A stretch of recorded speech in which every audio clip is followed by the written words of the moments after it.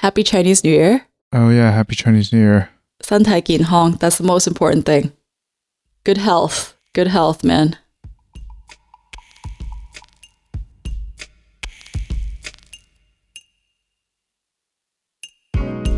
This is Making It Up, a podcast where we tell you what's happening in creative culture and why it matters. I'm Charisse Poon, and my co-host is Eugene Kan.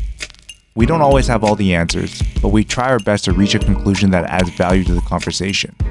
If you like this podcast, please share an episode with a friend. We really appreciate it.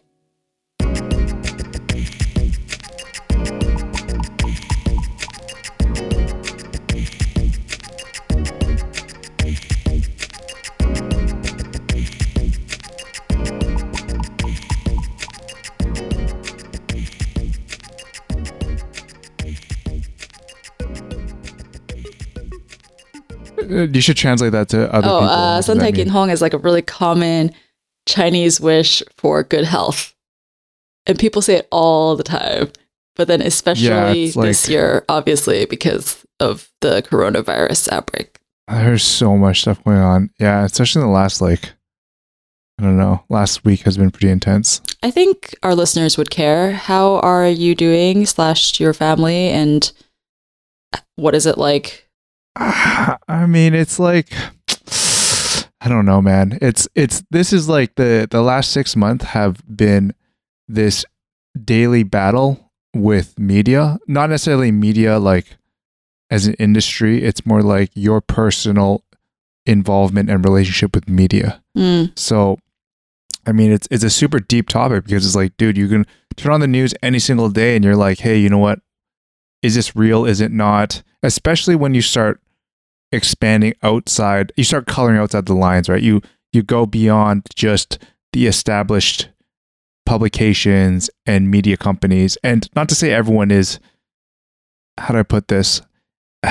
It's like there's going to be agendas, it's one thing. And then there's obviously a certain foundation of objectivity and fact. Yeah. But like once you start looking outside of that, then it can get really murky really fast. My question would be, why are you looking outside of that? Well, I think you're just naturally interested, and it's just like, you don't look for it either. You could be like in a WhatsApp group and someone that doesn't have the same sort of standards. And I say this, standards not necessarily like to look down on other people's media habits, but it's like, if you quote unquote work in media, you have different checks and balances as to what you'll share, because you just maybe go 1 or 2 steps further to verify whether this is authentic, if it's real. But you can't stop someone sending you something they saw or a video they were like, oh, this just happened, and it's like a video from 3 years ago and it was on a movie set. Yeah. Right? You can't really control that. So I think that in general, like in terms of the severity of what's going on now, like I'm not that worried about it, but it's not to say like I'm not taking precautions. Right? So yeah, I'll go out in a surgical mask or whatever, and I'll do all other stuff, but wash your hands. Exactly. Like all that stuff you definitely elevate and you make more of a conscious effort. But I think that what's most interesting is just like the sort of narratives on the side that are outside the realm of just this health crisis, and it becomes like this cultural battle, I think. Well, I mean, not that you were asking me for advice, but I just feel like at least for the coronavirus, paying attention to that side narrative is probably not doing you any favors in terms of like your personal well-being. Yeah. Like, I just don't feel like you need to spend energy thinking, which I understand what you're referring to and agree that it is interesting. But I feel like if you try to tackle everything that you're thinking about. What am I referring to when I say side narratives and all that other stuff? Well, the things we were talking about like non-standard media and people passing on information that is not necessarily verified and the kind of atmosphere that's created. I think there's definitely, like, I kind of actually, this was the thing that I discussed a lot, and this is kind of a very heavy debatable topic, but I was like, oh, you know what, like for sure 2020 onwards there's going to be an even greater divide, and there's going to be like even greater xenophobia, I think, globally. And this is like, it doesn't help, right? No. Everything that's sort of coming, but I also think that xenophobia doesn't itself help. will also trickle down into like there's going to be residual damage. Like it doesn't matter if you're Chinese, if you just look Chinese, then you're also going to bear the brunt of it. Yeah. And I was going to say like that's something that it's weird to say you're preparing yourself for it so much as like, well, you're trying to understand like where things will fall, right? Like I think that you can have this very pessimistic outlook as to where this world's going. Yeah. And its nationalism has been in the cards for the last since 2016, whatever, right? Like let's not get too political and so much as like, hey, it's kind of been growing rather than regressing. Yeah. And you just know that the things are compounding currently and like, man, it's not going to get any better. And I personally, like you and I are also in this weird contentious place where we're kind of really at the crossroads. Like you grew up in Hong Kong, you're going to be moving to the United States.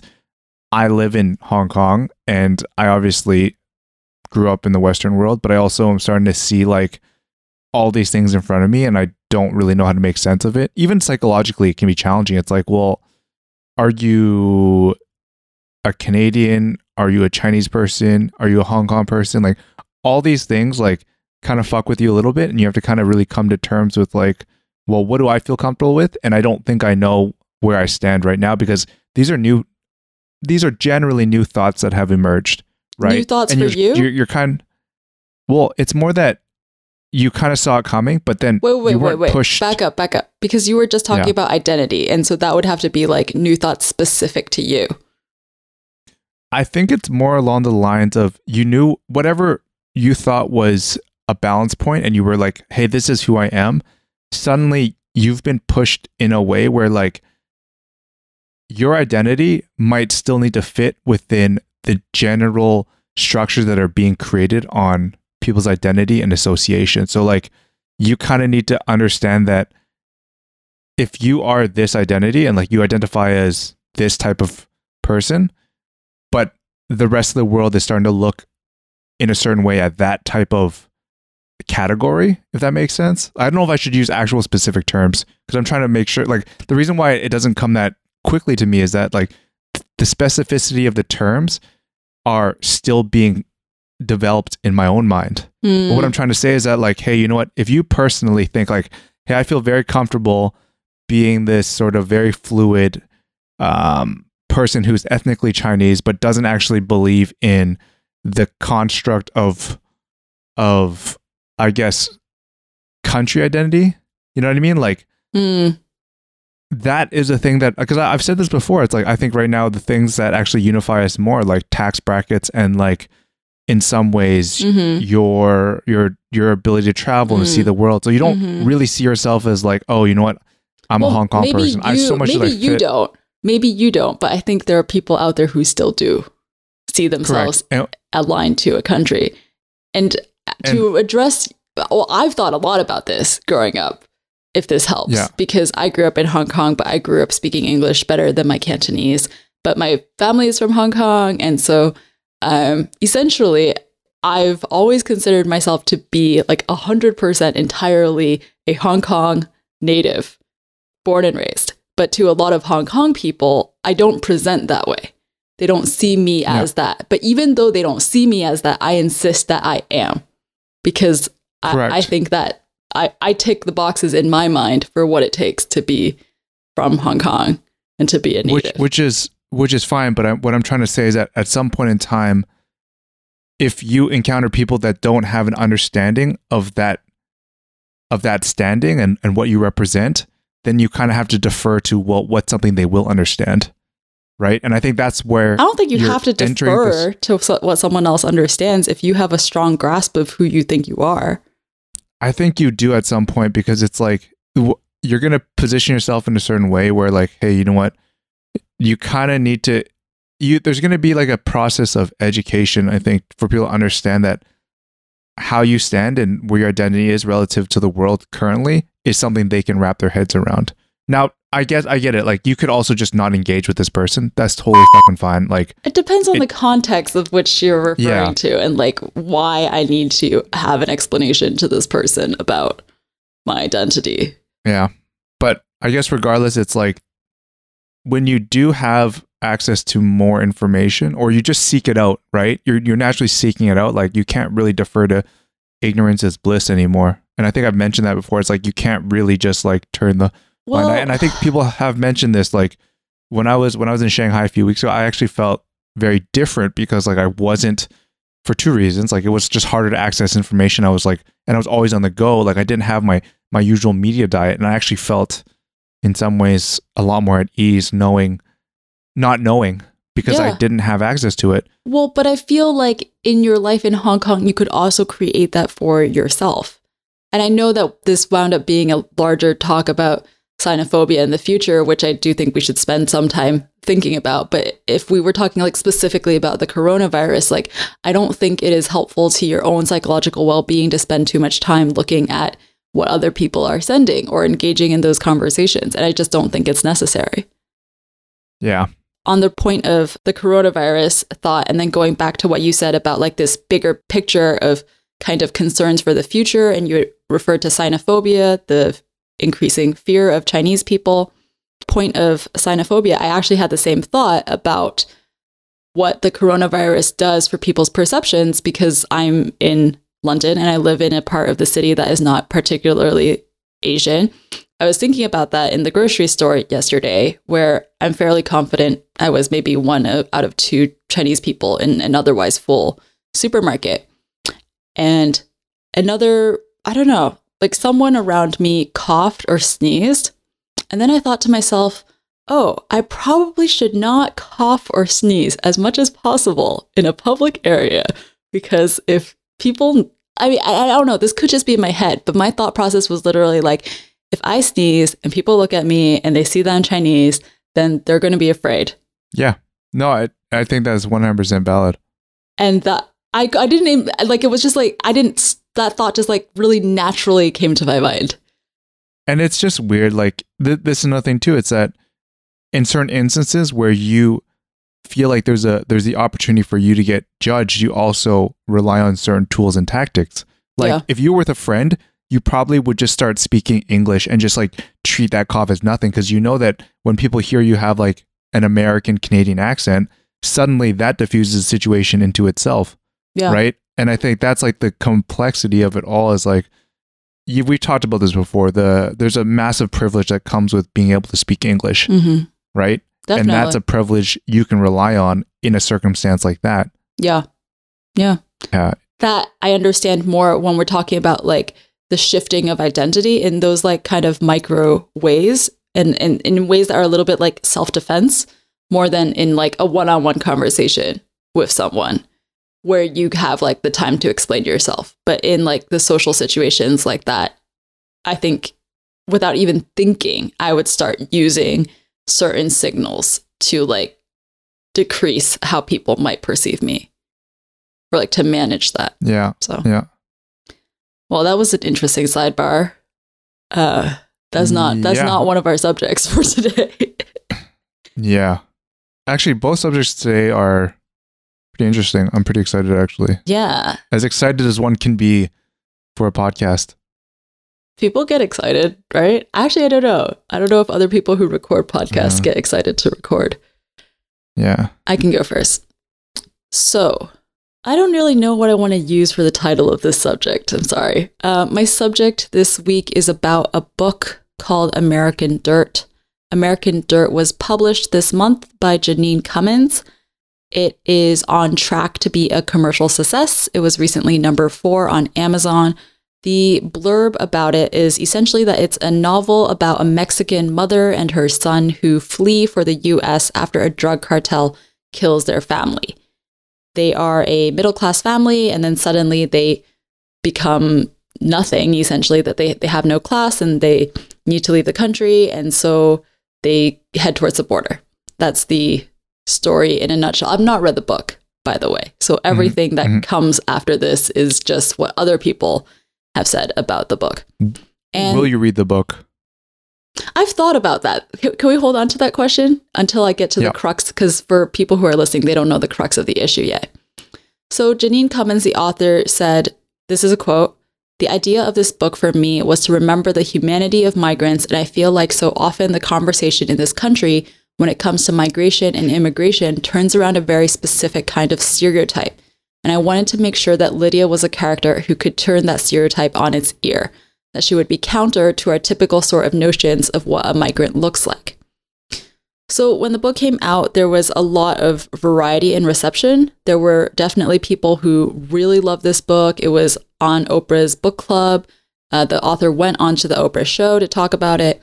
But then there were a lot of Latinx authors and critics who said, actually, we don't think that this story is representative of the migrant experience.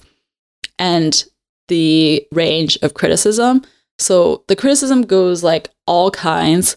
It goes from like direct vitriol towards the author, saying that she's white and therefore has no right to tell this story. And then it goes to the novel is just bad, regardless of whether the author's intentions are good or not. Some people were like, the book is just not a well-written book, and therefore people shouldn't read it because it's not even like well-written. So it goes all sorts.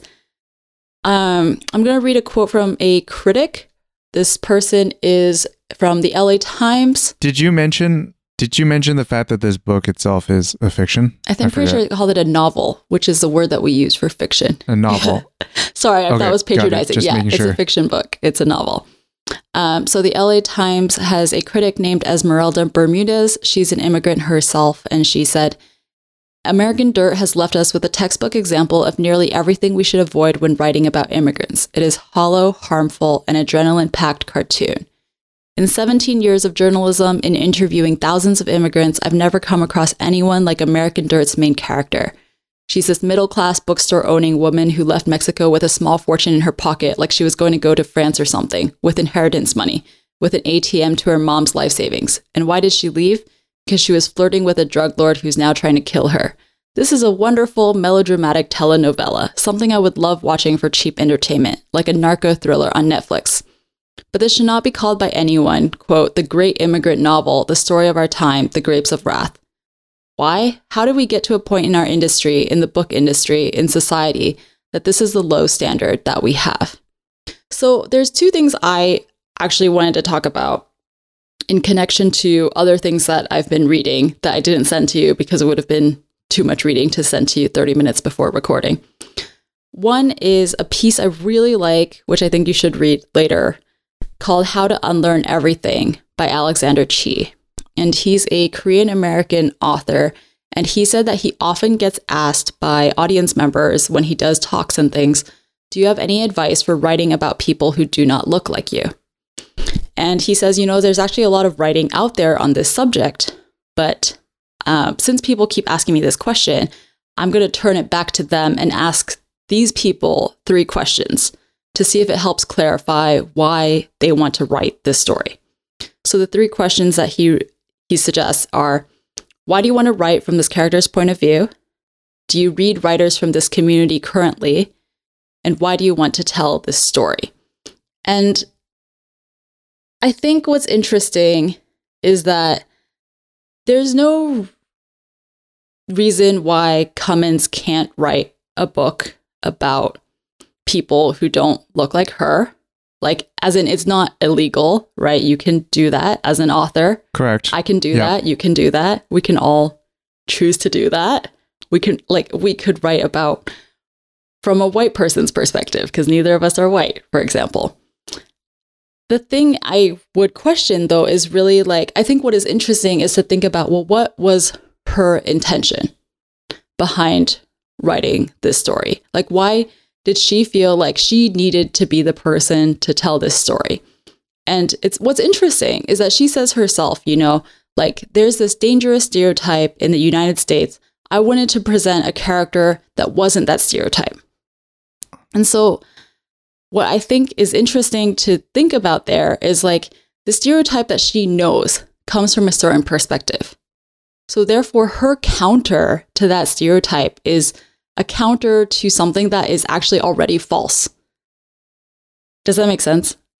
She's internalized this stereotypical image of an immigrant that United States presents. And she doesn't specify, but I'm going to go out there and say that the stereotype she's referring to is this idea of South American migrants as greedy and selfish and dangerous, right? And that's like part of the US conversation about migration. Mhm. And so she wants to counter that. And I think that she overcorrected or was fighting a stereotype by creating a character that was just meant to be an argument against the stereotype rather than really looking into like what the truth is. Got it. I have more to say, but I also feel like I've been talking for a long time. Yeah. I don't know if it's too early to kind of just drill home the main point that I couldn't really look past, was that since it was a novel and it wasn't as though she was trying to actually go in and create anything but a novel, I'm not sure that any of the backlash is warranted, I don't right? I think you can warrant. No, hold on. I should preface that too, because it's like, I think you can question whether the book is good or bad, maybe from a creative perspective, but from whether it appropriates culture, I think that one's a stretch, to be honest. I disagree. And the thing, It's not a the fiction thing that's going off okay, in my sorry, mind, go ahead. but I think that in some ways the way I look at it too is that the immediate example that popped into my mind was, if I'm Chinese, am I unable to go and do American barbecue, right? Because I don't come from that background. Going yourself to even, do American you know, barbecue is different from writing a book. but it's still a similar act of taking on something and storytelling. Like I look at food as story, right? Eugene, Like if come I'm going on. to tell the You story, mean going yourself Are you kidding me? to eat American barbecue is not the same level as publishing a book and making seven figures no, but off I'm of saying it. I'm saying me becoming like a barbecue pit master, and I open my own restaurant Okay, around I thought you American literally barbecue. meant going to go Same- eat American no. barbecue for lunch. I was like, that's It's- not the same it's- level at all. It's no different than like can a I would argue that it's can a still black different. chef not be a Okay, I sushi would chef? still argue that I feel like that is a different conversation. On what And I'm not grounds? going to go I'm not going to go too much into the food So- separate, because we are talking about like writing and authorship, right? And But I think that it's very similar, because you are undertaking someone else's culture I and think telling the a book's story. reach is much further.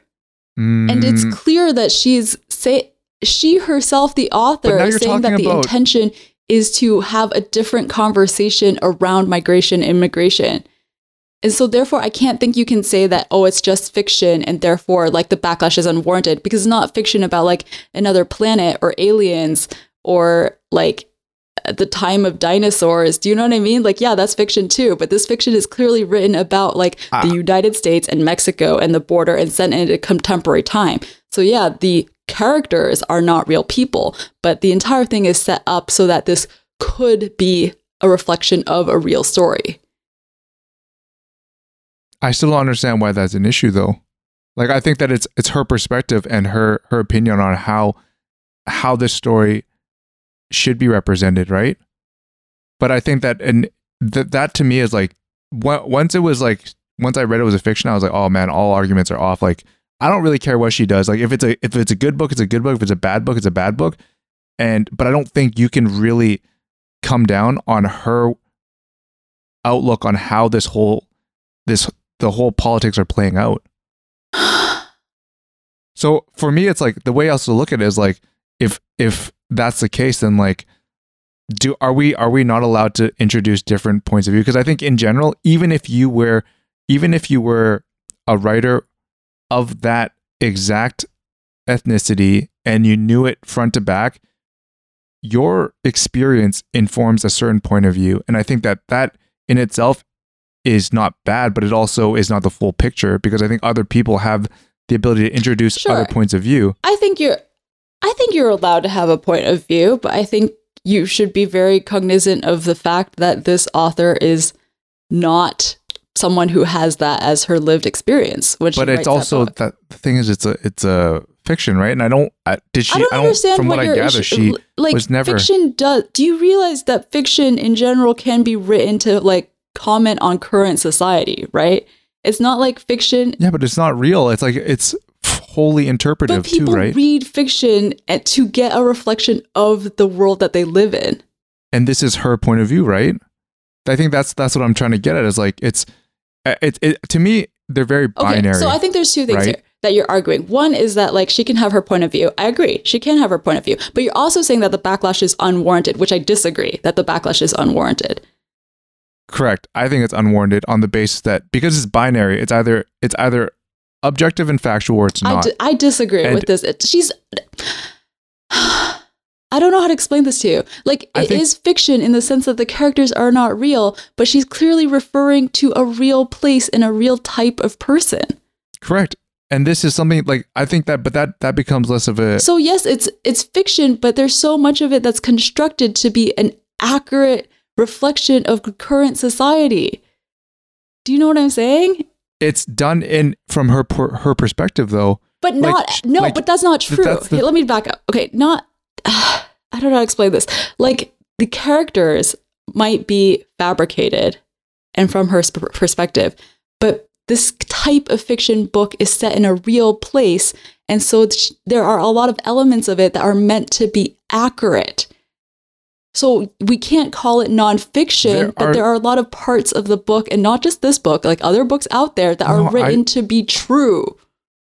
Does this make sense? Like, people write books about Hong Kong and they make sure like the geography is correct and the timeline is correct and people wear the right clothing. No, I get that part, but I think that that doesn't take away from the fact that it's, as much as it's trying to be period correct or is trying to have the right cultural foundation, that it still is her perspective, and her perspective itself is like, as long as she's not trying to deceive anyone, that this is objective, I don't think it really even matters.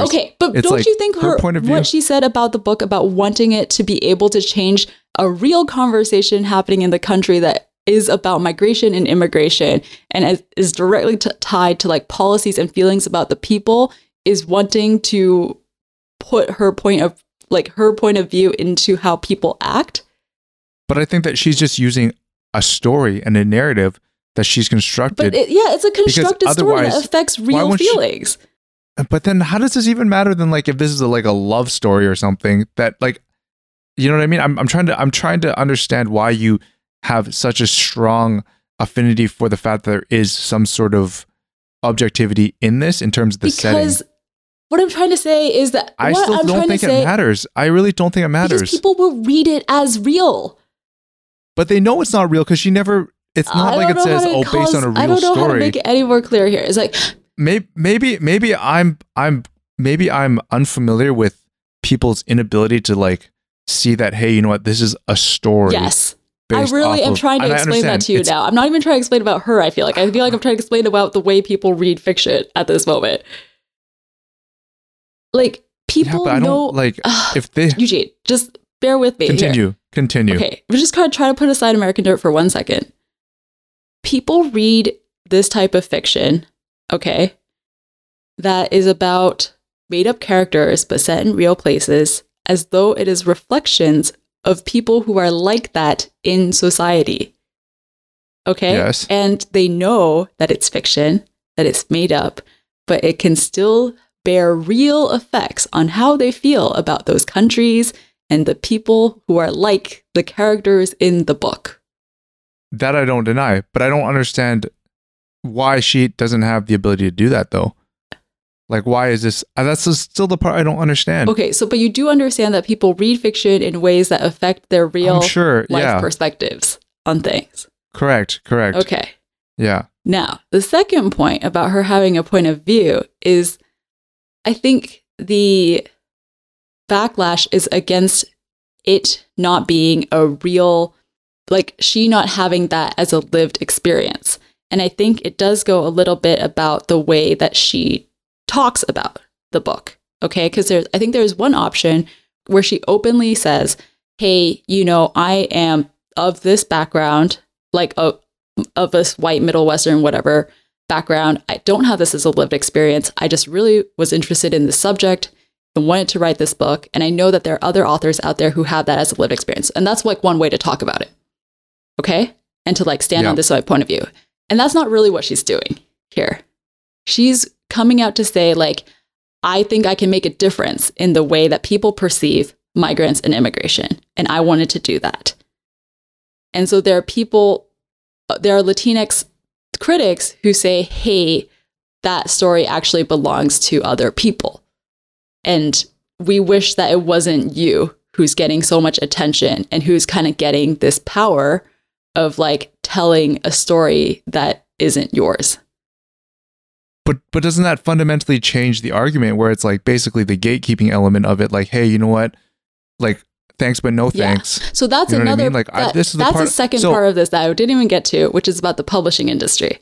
So one critic who's also Latinx said that actually, hey, if publishers published out of 100 books, they published 25 by Latinos, no one would even care if American Dirt was getting press and getting attention. But because so few Latinx stories are being published by Latino authors, that's why this hurts.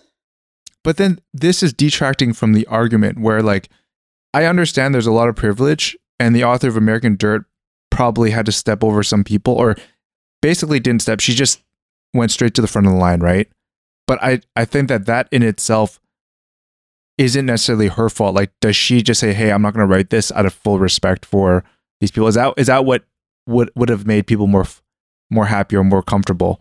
That is something that she says. She says, quote, there's a lot of work to be done in the publishing industry on this front. I hope to contribute what I can to that conversation in a constructive way, but I don't feel like I'm responsible for the problem. So I've been thinking about this too. I've been thinking about this too. Yeah. Like, should she just not have written the book? And I think that seems unfair to say, like, you can't write a book, but it also is just as something to really reflect on. Like, hey, do I want to use my privilege in this way? Like, the power that I get, and this is the book that I want to publish with the power that I have. Like, I just think that you can have a really honest conversation with yourself and say, like, actually, can I use part of my power to do something else?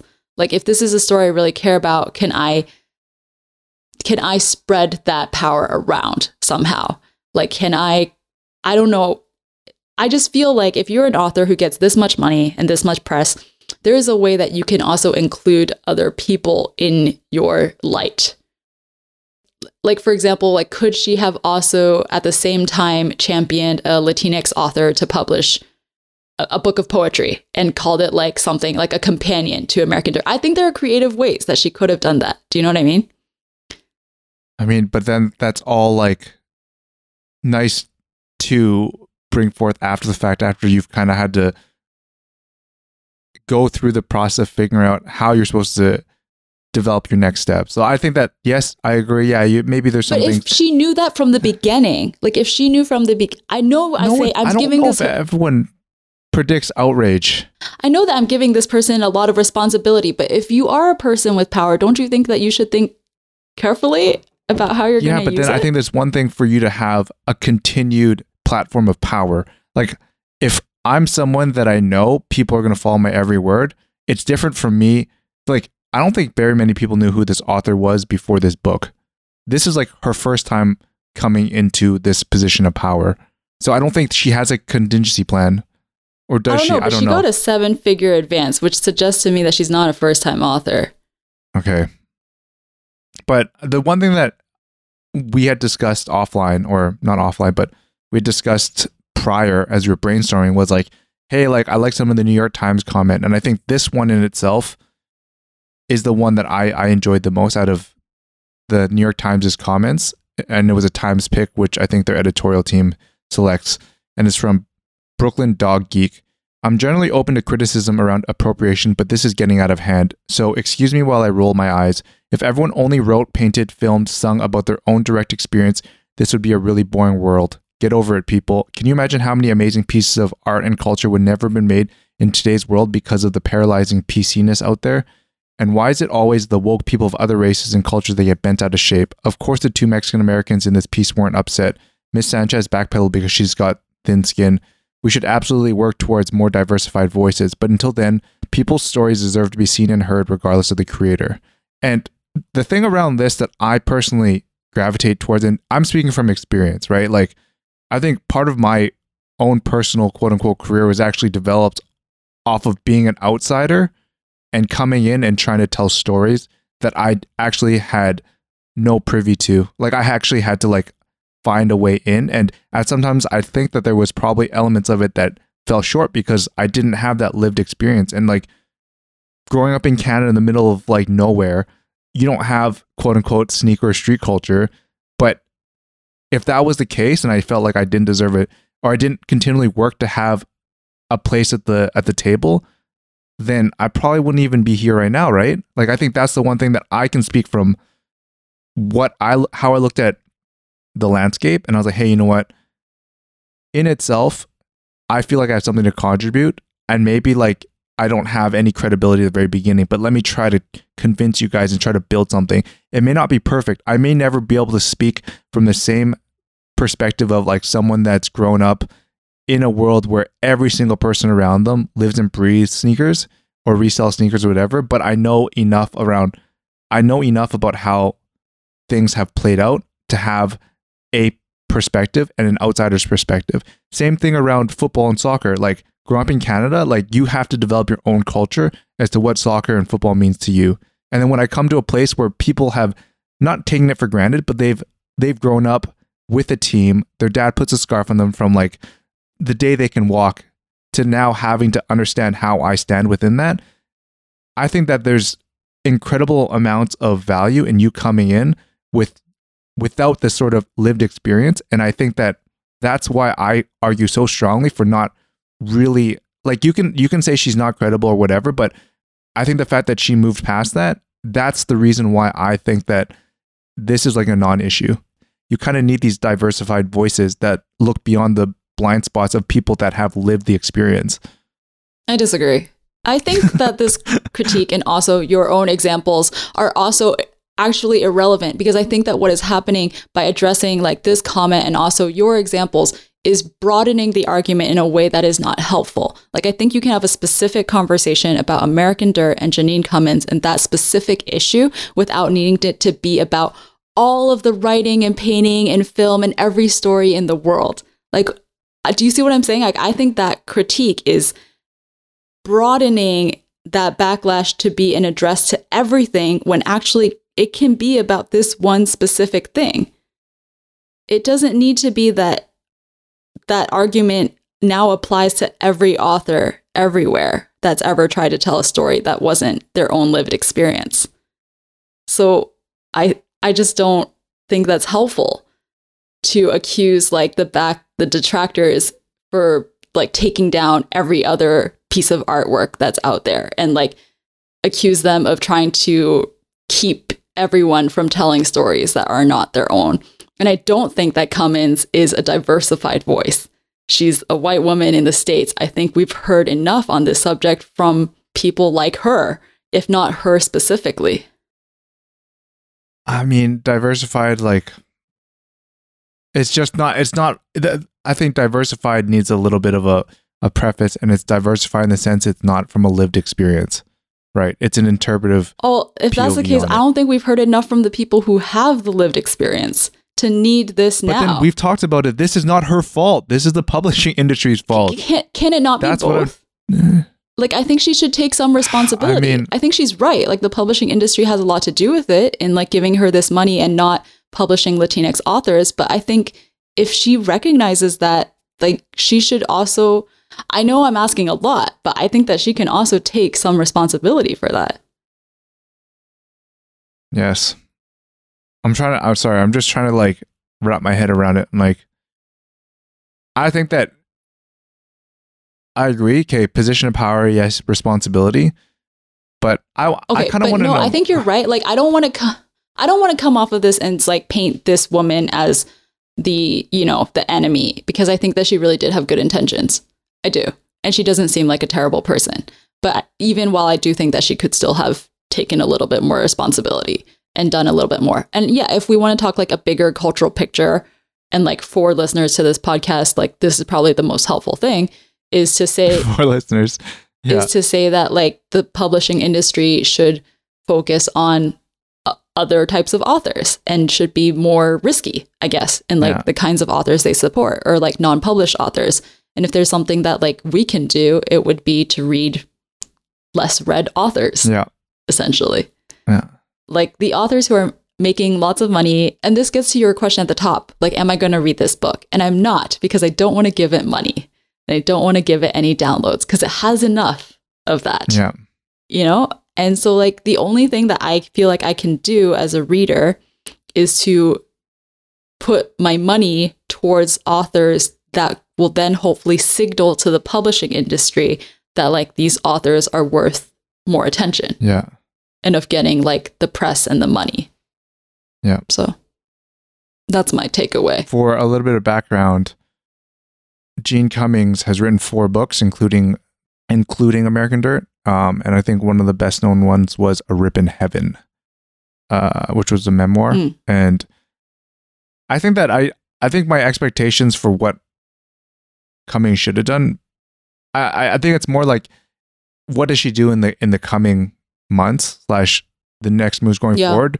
I think for me, it's too early for me to judge, but I think she seems somewhat level-headed. I think for me, it's like the stereotypical perspective of how she interprets this is a little bit tough. I think that's where a lot of people initially had an issue with the book, was that, oh, this is so stereotypical, right? But yeah, on that same note, it's like, if you don't have a lived experience, like you interpret things a certain way, maybe it's really challenging to like deconstruct stereotypes, or maybe these stereotypes to you are stereotypes from within a lived community, but from the outside, it's maybe lesser known. So yeah, I don't know. That's what something I feel like I said as well. It's like, we don't even realize our own biases, right? Like, but then she decided that she was going to work to overcome her internal biases. And she did say that like she kept in mind her perspective, but I think sometimes it's like so ingrained in you that it can be dangerous because you don't even realize like how it's coming out, like in your writing. So yeah, let's go to yours. All right, that was a pretty intense one, Charisse. That was good. We have to have some arguments sometimes. Got to keep people interested. That's true. I remember I like how it was going off for about like 2 minutes. And then you just shut me down, like, no. I was like, okay, noted.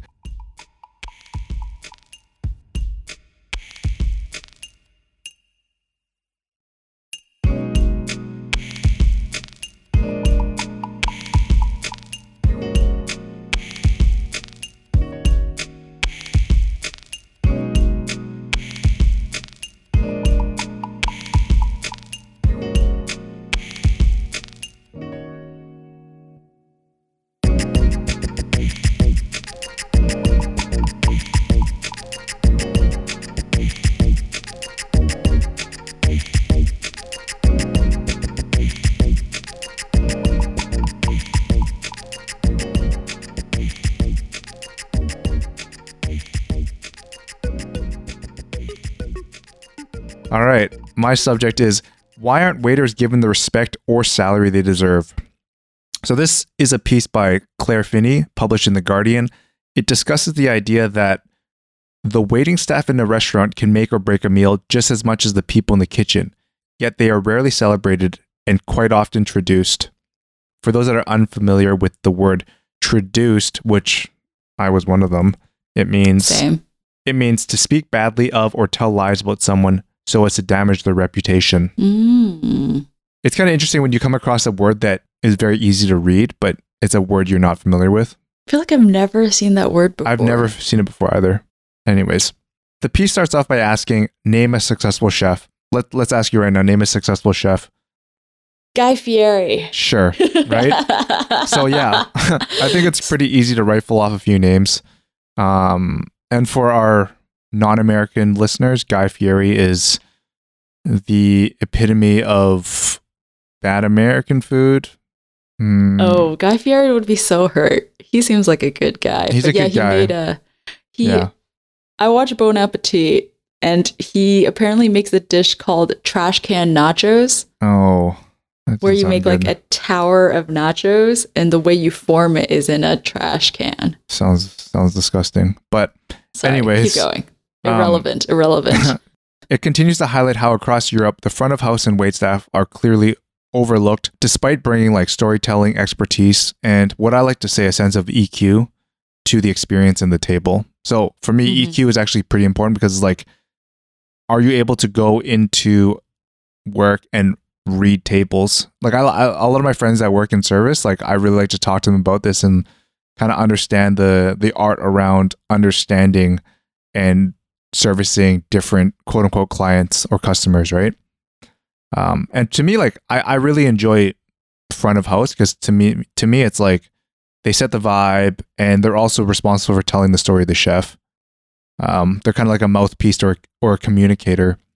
Yeah, and they're crucial. Yeah, and the way I look at it is, and I was thinking about this and like, oh yeah, I totally see this relationship play out in different industries. And I use the world of like design or like sneaker design, right? Where the sneaker designer is often put on a pedestal, but everyone that makes it come to life, whether it's the developer, the marketing team, like they're just as crucial, but they rarely have any sort of, I guess, how do I put this? Like they don't really get the same amount of shine, basically. I mean, it happens in a lot of industries. Like if you think about the director of a movie, for example.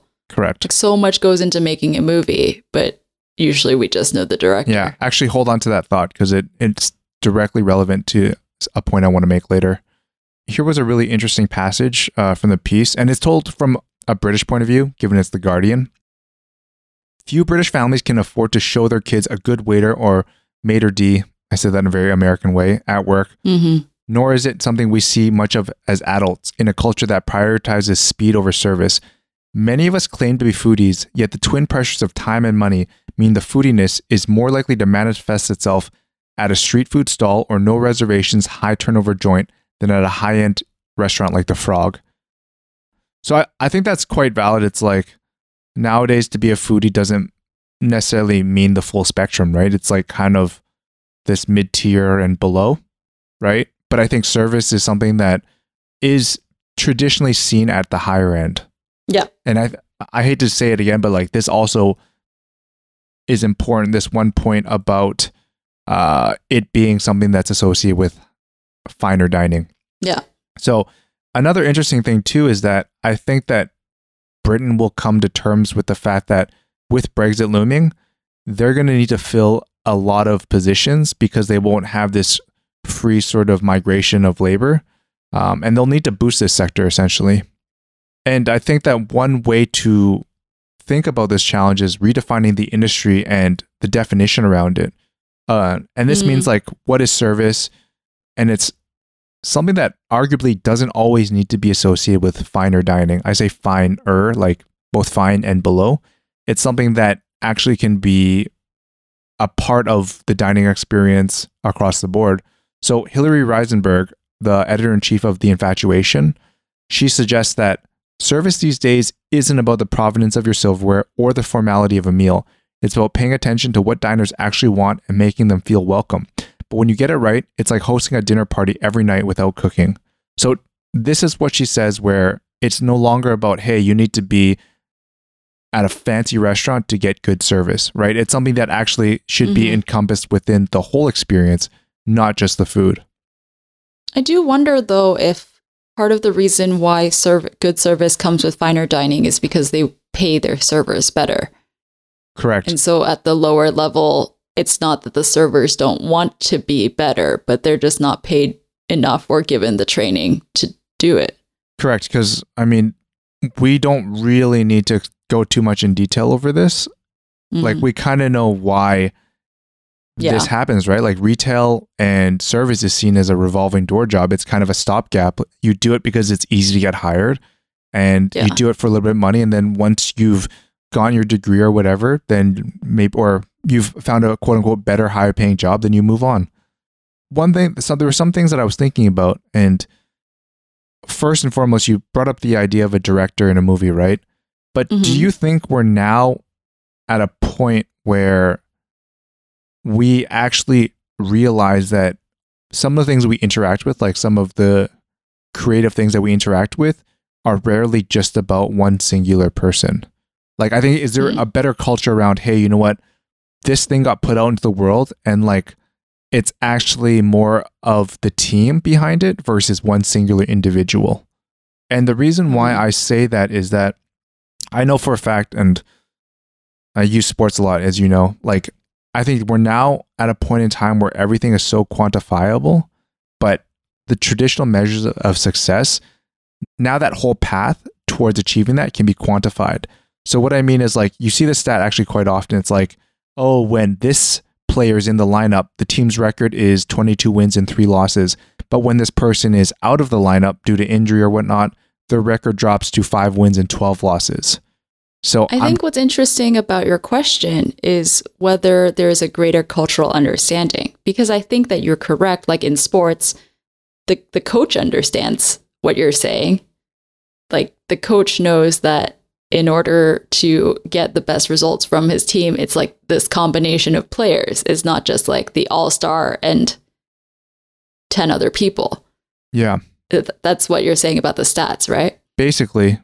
Because right now it's like traditionally you would measure, especially in a sport like basketball or football or soccer, right? Like you generally have these core stats you follow, but there are certain players that might be able to influence a game in different ways that maybe just now they're trying to uncover, and they're finding that, oh, you know what? Like actually we can figure out what impact this person has. And what I'm trying to say is that like, if you bring it back into the world of F&B, you do recognize that, hey, when you have one, I'm not saying they go to this far because I think there's still very much an art and science to it, but it's like, hey, when you have these people working the floor, you do recognize that their ability to, I don't know, increase sales, right? Or their ability to push certain meals because they can tell the story better. Like that to me is starting to help maybe create more value for these people and shift the perspective that, oh, the success of a restaurant is really just dependent on the quality of the food. Yeah, I mean, I think like what I was saying, this metaphor, like a coach understands that about his team, and for a restaurant, I would suspect that the restaurant manager understands that about their restaurant team, about like the front of house and back of house balance, right? But then when it comes to cultural understanding, weirdly, I think this connects to my topic, because when it comes to talking about a restaurant or a team, very often the media gravitates to single people, right? Whether that's the coach or the all-star or the chef or the restaurant founder, right? So then to go back to like responsibility of people who have power, like I think that they have to highlight the fact that this was a team effort. If we're trying to increase the understanding that something comes from many people rather from just one.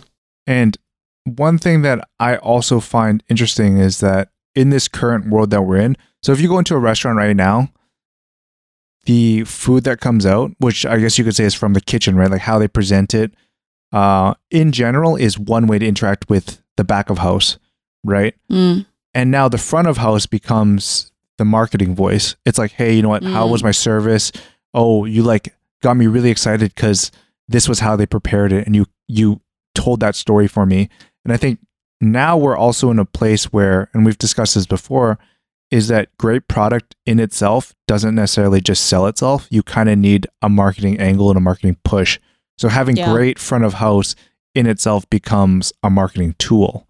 And you and I know, like, I'm sure we've all been to a lot of restaurants, and like, you know, even in our backyard, like we know very well the whole Yardbird experience. And one thing I realize, a lot of people are trying to replicate this Yardbird approach to service. And if you've never been to Yardbird, one thing that I think they do really well is just like, hey, I may have never met you in my life, but I will treat you and make you feel welcome, just like the guy next to me that comes every Wednesday, right? Yeah. And I think that's the thing that you're trying to create. And it's maybe a mix of both training plus just like talent identification. Like, who are the right people that can come in and replicate the experience I want to do, right? And it's not easy. It's interesting when you talk about Yardbird, because I would say that the Yardbird service is not the kind of service you might associate with like 3 Michelin star finer dining, right? It's not like, what's that phrase? Like white napkin service or whatever it is? White tablecloth service? Yeah, white tablecloth service. It's different, but still really good service. And so it like exemplifies not having to be like that really, it's just a different type of cuisine as well. Like Yardbird is just not that kind of cuisine, but it's a good example of service in more casual situations. And like you said about EQ, just like identifying what a diner wants and like supplying it before they've even vocalized that. Yep. Anecdotally, besides Yardbird, do you have any stories about really good service that you've gotten?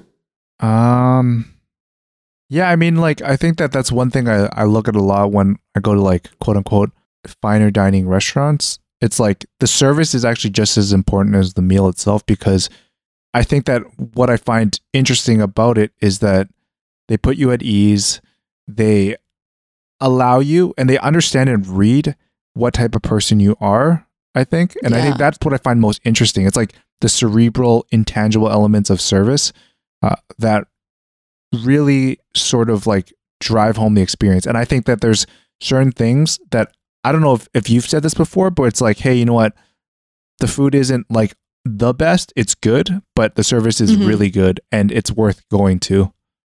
Right? Because the ambiance, everything. I mean, like, it's also like what you said about product not being good enough. Like, in some places in the world, like Hong Kong, where there's a lot of food, like you could probably find restaurants that are comparable and like service is like going to give it the edge.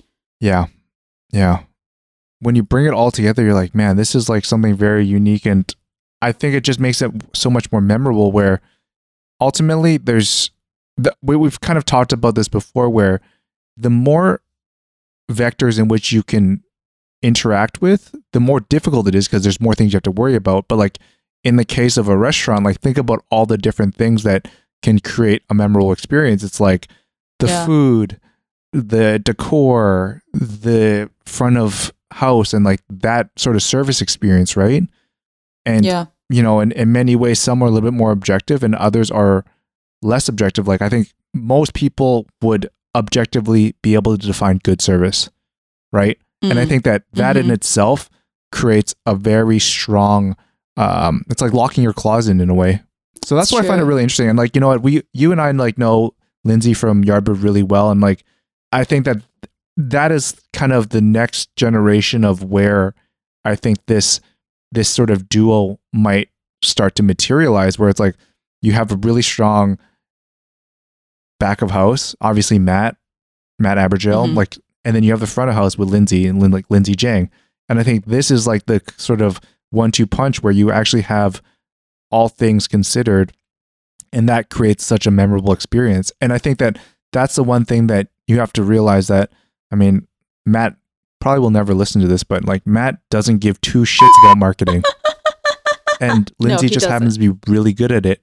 You have to realize that the success of a restaurant like Yardbird comes down to the sort of two-pronged attack that comes from great consistent food plus great marketing and service, right? There's no denying it. Yeah. That's about it for me. I think that, for me, I think that we're at a point now where we're starting to both maybe be able to quantify creative output a bit better, as well as being just a little bit more familiar with creative processes, that we now give a little bit more attention to the holistic output, right? Not just like, oh, you know what, this is just like one person that did this all. I know we glossed over it a little bit in this article, but really for me, the takeaway is like, even if restaurants understand that, like if people going into F&B understand what you're saying about that two-pronged attack, they still have that obstacle of overcoming this cultural feeling around service. And can enough places sort of change that attitude about working service jobs so that you have like, the people who are willing to do it to be in those positions. Yeah. Cool. Yeah, Anything else? Nope, that's everything for me.